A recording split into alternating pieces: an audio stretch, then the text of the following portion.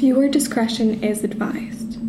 Hi everyone, welcome to episode 5 of You, Me, and the Killer, hosted by Renat and Eileen. So today we're going to be talking about Richard Speck.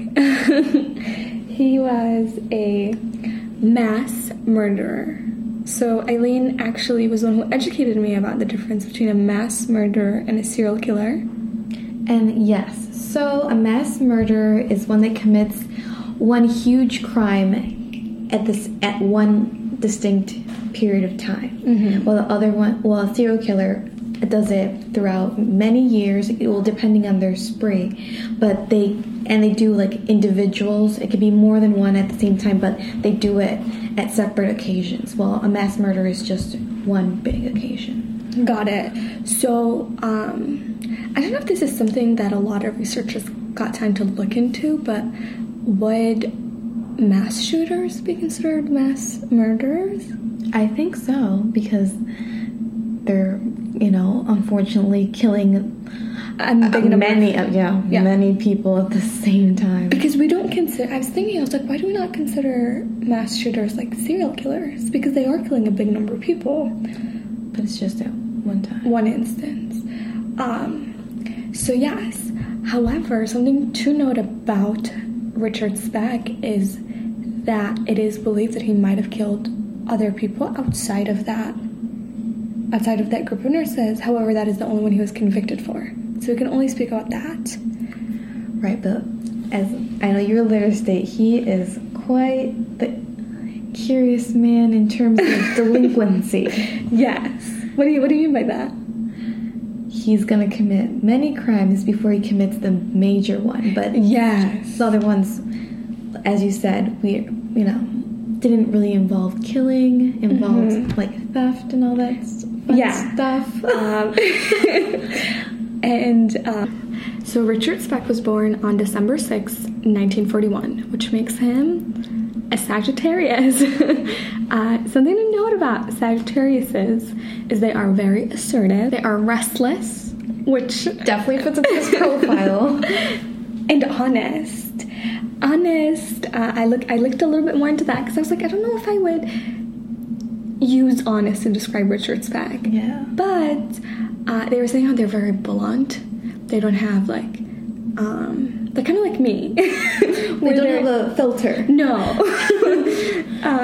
So I feel like he isn't the man to have a filter, and it's definitely something that we are going to look into a little bit deeper when we include his leaked tapes. Oh my god. Get ready for that one. His leaked tapes are the most disturbing thing that I have ever seen. And it was leaked by a lawyer, which questionable lawyer. It was? Yeah. I was wondering how it got leaked. First lived in a small town in Illinois. He was raised by his father named Benjamin Franklin Speck. His father worked as a packer. His mother was a stay-at-home mom, and she did hyphenate her name, but so it is a long name, so for the purposes of this podcast, we're just going to call her Mary Speck. So what happened was, when Richard Speck was 6, his father, Benjamin Speck, suddenly died of a heart attack. Oh no. That's really, really bad for him. Yeah. Okay, tell us more. What do you mean by that? Well, I do remember reading that his family dynamic at the beginning was with his two biological parents was that they were very religious and they were very anti-alcohol, which later you will tell us about how that ties in with everything else. Yes, and something that I found very, I don't know if it's interesting, ironic, foreshadowing, but the fact that his father died of a heart attack, and that's how we see Richard Speck dying himself. Genetics, maybe? Maybe a lot of stress. But, so we know that his father died, so for 3 years he didn't have a father figure until his mother, Mary Speck, married this guy who was a raging alcoholic. He wasn't the best influence on Richard Speck, so Richard Speck's stepfather was not treating him very well, was not treating his mother very well, and we see that Richard Speck did get physically abused by his stepfather. We can only imagine, how to Yeah, like another man just comes into your life and like tells you what to do and controls you in a sense. Absolutely. And, you know, as you said, physically, and I also heard verbally. Yeah. I feel like whenever there's physical abuse, you can just only imagine. That would be very weird if they were tied it together. But yeah, and to me, like, what you mentioned that his family was religious, I can only imagine that somebody so young can say, like, well, if there is a God, why would he take away my dad and then bring this other man who is not doing nice stuff to me or my mother or my siblings, which he had a lot of. He had a good number of siblings. When it comes to school, he was definitely an average student. Nothing striking, not very intelligent, not very dumb. However, he did drop out. Yeah. So we do see that. He dropped out when he was 16. And that is when his habit for drinking, that you mentioned a little bit earlier, started growing on him. Another thing that I recall researching is that he grew up super poor. Mm-hmm. Like, it really, I also heard it really impacted him a lot because, you know, it would bring him a lot of anxiety. He would refuse to wear glasses. He wouldn't speak in class because he just felt like he was put down by his socioeconomic status, which, you know, I feel like would affect him a lot, which also additionally put him in very bad neighborhoods. As we also see that he repeated 8th grade, which might demonstrate how not well he's doing in class or in not being prepared enough for, progressing in his education. And, you know, one can imagine that when you do grow up in a school where, let's say, nobody cares, it's much easier to not care. Right. Rather than when you grew up in a school where it was very competitive and everybody was like, did you get into this AP class? Did you get in this honors class? You're more likely to be like, girl, I gotta get my stuff together. Yeah, you're like, because I we're not need to doing this. Yeah. So I can only imagine that his failure in the 8th grade could have been due to his surroundings rather than his intelligence. That being said, I do think he's a very malleable dude. Yes, but I also thought about, this is basically the start of his, let me think about this, his downfall, because after this, to be honest, it literally just goes downhill, because he starts committing the crimes. Mm-hmm. A lot of crimes. Yes, he ends up getting in a string of juvenile crime. Yeah, and well, as we know, ends to the murders. So his life doesn't really take an upturn, which is kind of sad for him, you know, poor little kid. Yes, and you know, we see this a lot where like somebody is a teenager, right, and you think, oh, it's just a phase, they're going to grow out of it, and that's not the case for him. He does not grow out of it. All of these petty crimes that pretty much started with trespassing to then forging paychecks end up in murder of more than 5 women, 8 to be exact. So yeah, and his stepdad had a big influence on this because he wasn't a very honest man either. What do you mean by that? Like his stepdad also was the one who committed like these, you know, petty crimes too. Mm-hmm. Which then and the alcoholism. He's the one that started the alcoholism. So he's kind of like modeling this for him to he's modeling it, which then makes Beck do the same things that he's doing. Yeah, and I think this is back to our drinking game. Reclaiming of power. I think that maybe when you look at somebody who's abusing and you see that they are the person in power and you see that they're doing all of these things, so you start thinking, I don't want to be the abused, so maybe I need to do all these things too. Which is horrible, because maybe one can argue that if Richard Speck's father did not pass away, or if Richard Speck's mother maybe raised him as a single mom, or maybe his stepfather wasn't an alcoholic, or maybe if he had a different stepfather, we would not be talking about this today, maybe. Right. I was also thinking about that, because like these murders were very circumstantial. Mm-hmm. So like if none of these things happened before this, it would have never happened. Yeah. That blows my mind. Yes. You know, life is so, it's so interesting because all, the different paths you take literally have different outcomes. Yes, and I feel like sometimes all it takes is being at the right time, the right day, and then your whole world is going to be transformed. Like, I think about that. Yeah, it's just, even with my personal life, like, you just think, oh my God, what would I do if I had, like, for example, what would I have done if I didn't take the lab class where we met? We would not be here today, right? And it's like, it's just so crazy to me how just it takes literally one thing, one decision, one whatever, but when you look back at it, it's serious. And I really love that you said that because you have such an optimistic point of view. For me, it was like the wrong time, the wrong place, everything goes downhill. That's what I was thinking. So you're a good influence in my life. I'm glad. So back to Speck. Enough about us. So we know that Speck ended up committing these string of juvenile crimes, which is not unique to him.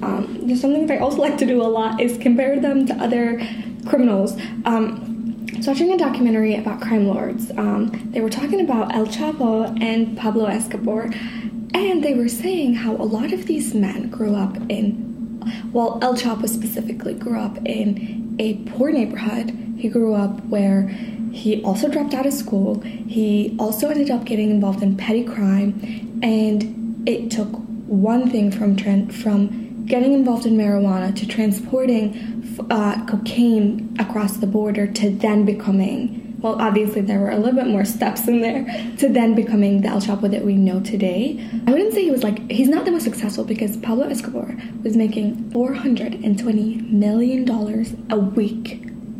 That's a goal. At his peak. So I can only, so he wasn't like the richest or anything, but he definitely is very powerful. El Chapo. He's really good at commanding power. Absolutely. And he does have to be, very smooth with his words if he's going to convince everybody to listen to him and not kill him. Absolutely. And I was thinking about that, and I was saying, well, maybe it's because, he's intimidating, but I was like, El Chapo, his name is literally coming from him being, this short man. He's not, this, 6'9" man who walks through the door and, shakes everybody. He's just, he looks like a normal dude. Instead, we have this, grand crime lord. So this whole thing of criminals being in the bad time of the bad place, committing one crime and getting away with it leads them to say, how far can I push this? That definitely demonstrates a little narcissism because now they're thinking they're, hot shit. So what we do know is because of these crimes, he ended up going to prison a lot. He served time before, and throughout his string of crimes, he moved a lot. He moved from Texas to his little town that he grew up in, to then Chicago. Notable, from the little town to Chicago, he moved because he was a prime suspect of a murder of a woman. So we do know that there might have been a chance that he did kill somebody. Another thing that I wanted to note is that obviously we know he didn't get evaluated by a psychologist, especially with his socioeconomic status. But if he did during his childhood, would you also? Because I would diagnose him with conduct disorder. Do you think that would fit his profile? Tell us more about conduct disorder. Well, as we also talked about this in the Maryville episode before this, conduct disorder is a behavioral disorder that occurs when children engage in antisocial behaviors, have trouble following the rules, and struggle to show empathy towards others. So I think this perfectly fits into Speck's description. Yeah. To me, I don't know if I would go as far as to diagnose him. Maybe what I would do is, in a perfect world, obviously, I would never be able to do this, but in a perfect world, I would just remove him from the situation that he's in. And this is also something that we do see with the tapes. He is a very man of his environment. he is so, and maybe it's a good skill, he is so quick to forget about his identity and just adopt to wherever you put him in. Whether it's being in a bad neighborhood, then he gets a tattoo of born to raise hell. Whether it's you put him in prison and he becomes this gay dude who is now getting breasts from taking estrogen pills. So we do see him kind of like mirroring what he views to be like the best thing for him in that environment that he finds himself in, which is very smart. And it also brings me to the conclusion that maybe he has identity problems. Because if he's so able to adapt to other environments and people and mimic them, then he doesn't really have a sense of his own identity, because usually when you have a really good sense of your identity, you stick to what you believe and who you think you are. Yeah. I think that you are on the right track. I do think that there is an identity problem here. So, Eileen, can you tell us a little bit more about Speck's killings? Yes, of course. All right. Basically, it all started when his wife left him. She divorced him because she was just tired of him and all his horrible actions. Yeah. So then, as you have told us, he traveled around living with all his sisters. And then, upon being in Chicago, he was trying to get a job at the National Maritime Union. But he found out that someone took his position. And that really upset him. Yeah. Especially because it involves rejection, which people don't take that well, especially if you don't have the right mental state. That led him to his drinking spree around the taverns in that area. And it also led to him meeting Ella Mae Hooper, who was a 53-year-old woman. Okay. Who he ended up taking at knife point and raping her. And he also ended up taking her .22 caliber pistol, which is what mainly led to his big killing spree. But he didn't Tell end us up a little killing bit her. more about that. So it was on July 13th, 1966. He was running around the south side of Chicago with this pistol that he just got. Okay. And he saw this townhouse, which was the home to 9 student nurses at the South Chicago Community Hospital. And it was like their dorm, so they lived there. He broke into the window at 11 p.m. and went into the bedrooms. Oh my god. Yeah. First, he ran into the Filipino exchange students named Corazon, Merlita, and Valentina, and he took him at gunpoint and led them to the other room where the American nursing students were sleeping. So then there he ran into Patricia, Pamela, and Nina, and he got them all together, tied them up with torn bed sheets in the same room, and then one by one led them out of the room to either stab or strangle them to death. Corazon, which was the only sole survivor of this whole situation, she stated that no one screamed. So the neighbors probably couldn't hear anything. Oh my god. But it's also like really haunting, because if someone's trying to kill you, I would definitely scream into the top of my lungs, like, no, this is not happening. Well, what do you think of that? I think that, like, usually when something so scary happens, your first instinct is like, oh my god, I need to scream, like, I need to save myself. But, like, if there's this stranger and you're around all your friends and you don't know what's happening, you're so scared that if not breathing guarantees survival, you might make sure you don't breathe loud. You know what I mean? Like, it could be so terrifying what they went through. Well, it is so terrifying. I can't, begin to imagine. Yeah, because they were probably trying to, I don't know. I don't even know what they could possibly do to get out of this difficult situation. But then after that, Corazon ended up being able to roll under the bed and hiding herself while Speck was, busy handling The other women. the other women. Yeah. So he didn't count them. Yeah, which to me sounds like maybe it wasn't very planned. Because I don't think he was very detached from it. Because if we're talking about a detached killer, maybe he would just be like, 1, 2, 3, 4, 9, and let me take one by one, number 1, number 2, number 5. But that's not what he did. Yeah, he's not very methodical in his killing, which could also be because of his, I mean, I'm not trying to be rude to him or anything, but his intellectual abilities. Because if you're a really good murderer, like we see some of the serial killers we've talked about before, you got your stuff planned very well in order not to get caught right afterwards. Absolutely. Well, let's continue on to the story. Yes, there's more. Well, then, unfortunately, to the other 3 girls that end up showing up, because everybody, some of the girls were sleeping, some of the girls were awake, but then later we see 2 nursing students returning home, which is Susanna and Mary Ann, and he ended up stabbing to death both of them when they came into the house at the late hour. But then his final victim was Gloria, who was dropped off by her boyfriend late that night. And she was sadly the only one that was raped and sexually brutalized by him. And that is basically the end of the night in terms of killing, because Corazon was able to hide under the bed until 6 a.m. until she was sure that he was gone.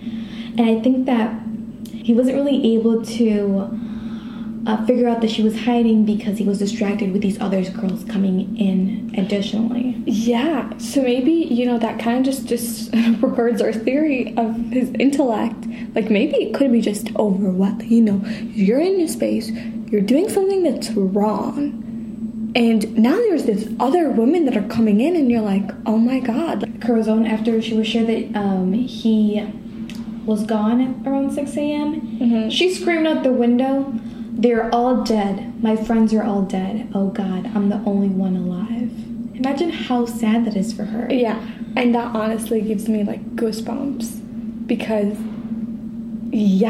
just sit down for a second and just imagine the weight of that statement. The trauma that Corazon went through, of just having to sit there and make sure you are quiet and listen in to and hearing, oh, this is Laura now crying. Oh, this is blank now crying. It is terrifying. And not knowing if you're going to be caught, if you're going to be dead, what is happening. Or the sites that she saw them all in. Or being scared that he's going to come in and kill her and find her. Yeah. To be honest, waiting and not knowing is one of the most scary things out there, in my opinion. Well, after she ran to the police, Speck went into hiding. And he even tried to commit suicide while he was in hiding, which led him to be taken to the hospital. And then in that emergency room, a physician noticed that Speck had the Born to Raise Hell tattoo. So that ended up getting him in trouble. And then he reported him to the police. And that's how he was arrested on July 17th, 1966. Wow. Talk about a roller coaster. Yeah. He literally wouldn't be in jail if he didn't commit this one crime, if you really think about it. What do you mean? He wouldn't end up being in jail for, a lifetime. Because if he didn't commit this crime. This big one, yeah. He was supposed to be on death row. Yes. And then what happened was there was a problem in his jury selection, which led people to believe that it wasn't a fair trial. He did it, and he got life in prison. Where the infamous leaked tapes were first introduced to the outside world. If you can find these tapes, I don't know if you should watch them or not, but they're very interesting and absolutely weird. And then another thing that he said was, if they knew how much fun I was having, they would set me free, which kind of made me really sad to see that his idea of fun is kind of warped. Well, no, because I really did think he was having fun. He was just in a room and everybody had a crush on him because he was taking these estrogen pills. And he was getting to have intercourse with these men all the time, which he said he liked. So I thought it was a survival mechanism because, to be honest, all the other serial killers we've talked about before and some other ones I've read about, they all ended up getting killed pretty early on and getting into jail. So I actually do have that in my notes. This allowed him to survive through Until he eventually died of natural causes. I guess it allowed him to live longer. The way that I took it was, while I agree with you that it was a defense mechanism, which shows that, one, he knew what he did was wrong. He knew that people were not going to like him for it, so he said, what are all these people missing? They are missing, you know, a girl's touch. So he thought that he wants to take an estrogen pill. And wear little panties. And where in the tape we see him featuring his blue panties. So when he was also talking about the murders while he was in jail, a comment he made was, it just wasn't their night. Oh my god, that freaked me out so much. Like, it was like, oh well. Like, and to a sense, it's kind of true, because if he didn't pick that place at that time, in that moment, in that location, if he didn't go to the south side, what if he went to the north side of Chicago? Mm-hmm. It would have literally not happened. And what if he picked not their townhouse? What if he picked the townhouse next to them, or the next door one? I know, it's just, the way he said that is so creepy to me. He's just so disassociated from what he did. Again, like, as people who, I can't, you know, to me, it's just disturbing, to say the least. What do you think about his stay in jail overall? Do you think it could have also been that he turned a little bit more feminine because, you know, he was kind of being like, there's like a saying, the people that go to jail, because fun fact, I like to watch a lot of random things on YouTube, and one of them is being like people telling about their time in jail. Do you really? Yeah, I actually do, and I learned so many fascinating things. Do you recommend? Do I recommend going to jail? No. Do you recommend for us to watch? Oh yeah, go ahead. I don't remember her full name, but her name is Christina, and she posts a lot of fun, interesting videos about her time in jail. Okay. And she says a lot of people are gay for the stay, you know, while they're there. Oh my god. And, you know, people have needs, get those feelings, and if you're in there for a long time, it makes you maybe change your mind. Yeah. It makes your sexuality a little bit more fluid. The way that I thought about it was, if we want to entertain the theory that Christina presented, that certain people explore sexuality that maybe they don't identify with outside of prison, whether that is due to the fact that maybe outside of a prison they feel like they have to be polite and civilized, and maybe being gay does not fall under that category, or whether they are in fact just straight and trying to they gotta itch the itch, right? Yeah. Whether it's either of those theories, I think that in Speck's case, whether it was him being actually gay or him being gay to fit in, I think it gave him an easier time in prison. He ended up getting cocaine, he ended up getting drugs. First of all, how? That's what I was thinking when I saw the video. I'm like, how is this on camera? How is this happening? And that's what people were saying, was back then cameras were not like a cell phone camera and you put it in your back pocket and sneak it in. Cameras were these big things. So how could somebody sneak in a camera? Somebody had this theory that it could be the prison guards sold it to them. It was a very corrupt system, and one of the many things that the leaked tapes highlight is how corrupt the prison system was at the time. Because also, how did he get those panties too? True. There's a lot of questions. See, I thought it was fake when I first saw it. I was like, wait, what? Like, this doesn't make any sense. There's no way this is happening. Not in prison in America. It was one of the toughest prisons in the nation. And the assignment of a guard to the amount of prisoners that they got was just too crammed. They had too many prisoners. So there was no way for them to really monitor everything that was happening. Yeah, and I also, from my videos of people talking about their jail time, they still claim that it's not fair that there's so few prison guards compared to the prisoners, because it's hard to manage them all and make sure that everything is in order. And it puts a lot of pressure on the prison guards themselves, because they probably get more annoyed with, easily annoyed and frustrated when they have so many things to do. Or scared. Oh yeah, scared too. You have let's say 10 prisoners, right? 10 people. And let's say 2 out of those 10 people have killed before and they're mad at you. What makes you feel like they won't kill you to get out? It is scary. I can only, we gotta thank those prison guards for their services, because it's very hard for a normal person who is not in that situation to imagine what they are truly going through.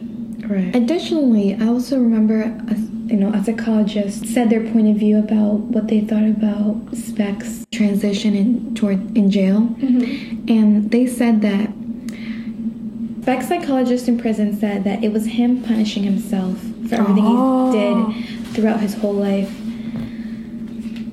And then he was punishing himself in jail because he was basically most of the prisoners' source of release. Oh, that's one way to put it, source of release. Another thing that we do see is, what did the suicide, which is pretty much what got him caught, what did that stand for?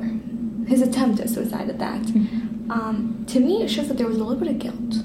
Oh yeah, definitely. Which is why when I said about the video, if we are to take it to be literal and to be true, maybe he said, like, I don't want to be this soft dude inside a prison who says, I did feel bad when I killed those women. So it's easier to just say around these tough men who are also criminals to say, no, I'm a man, I didn't care.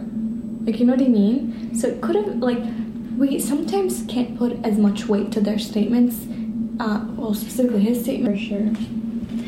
And I want to thank you guys for tuning into our episodes.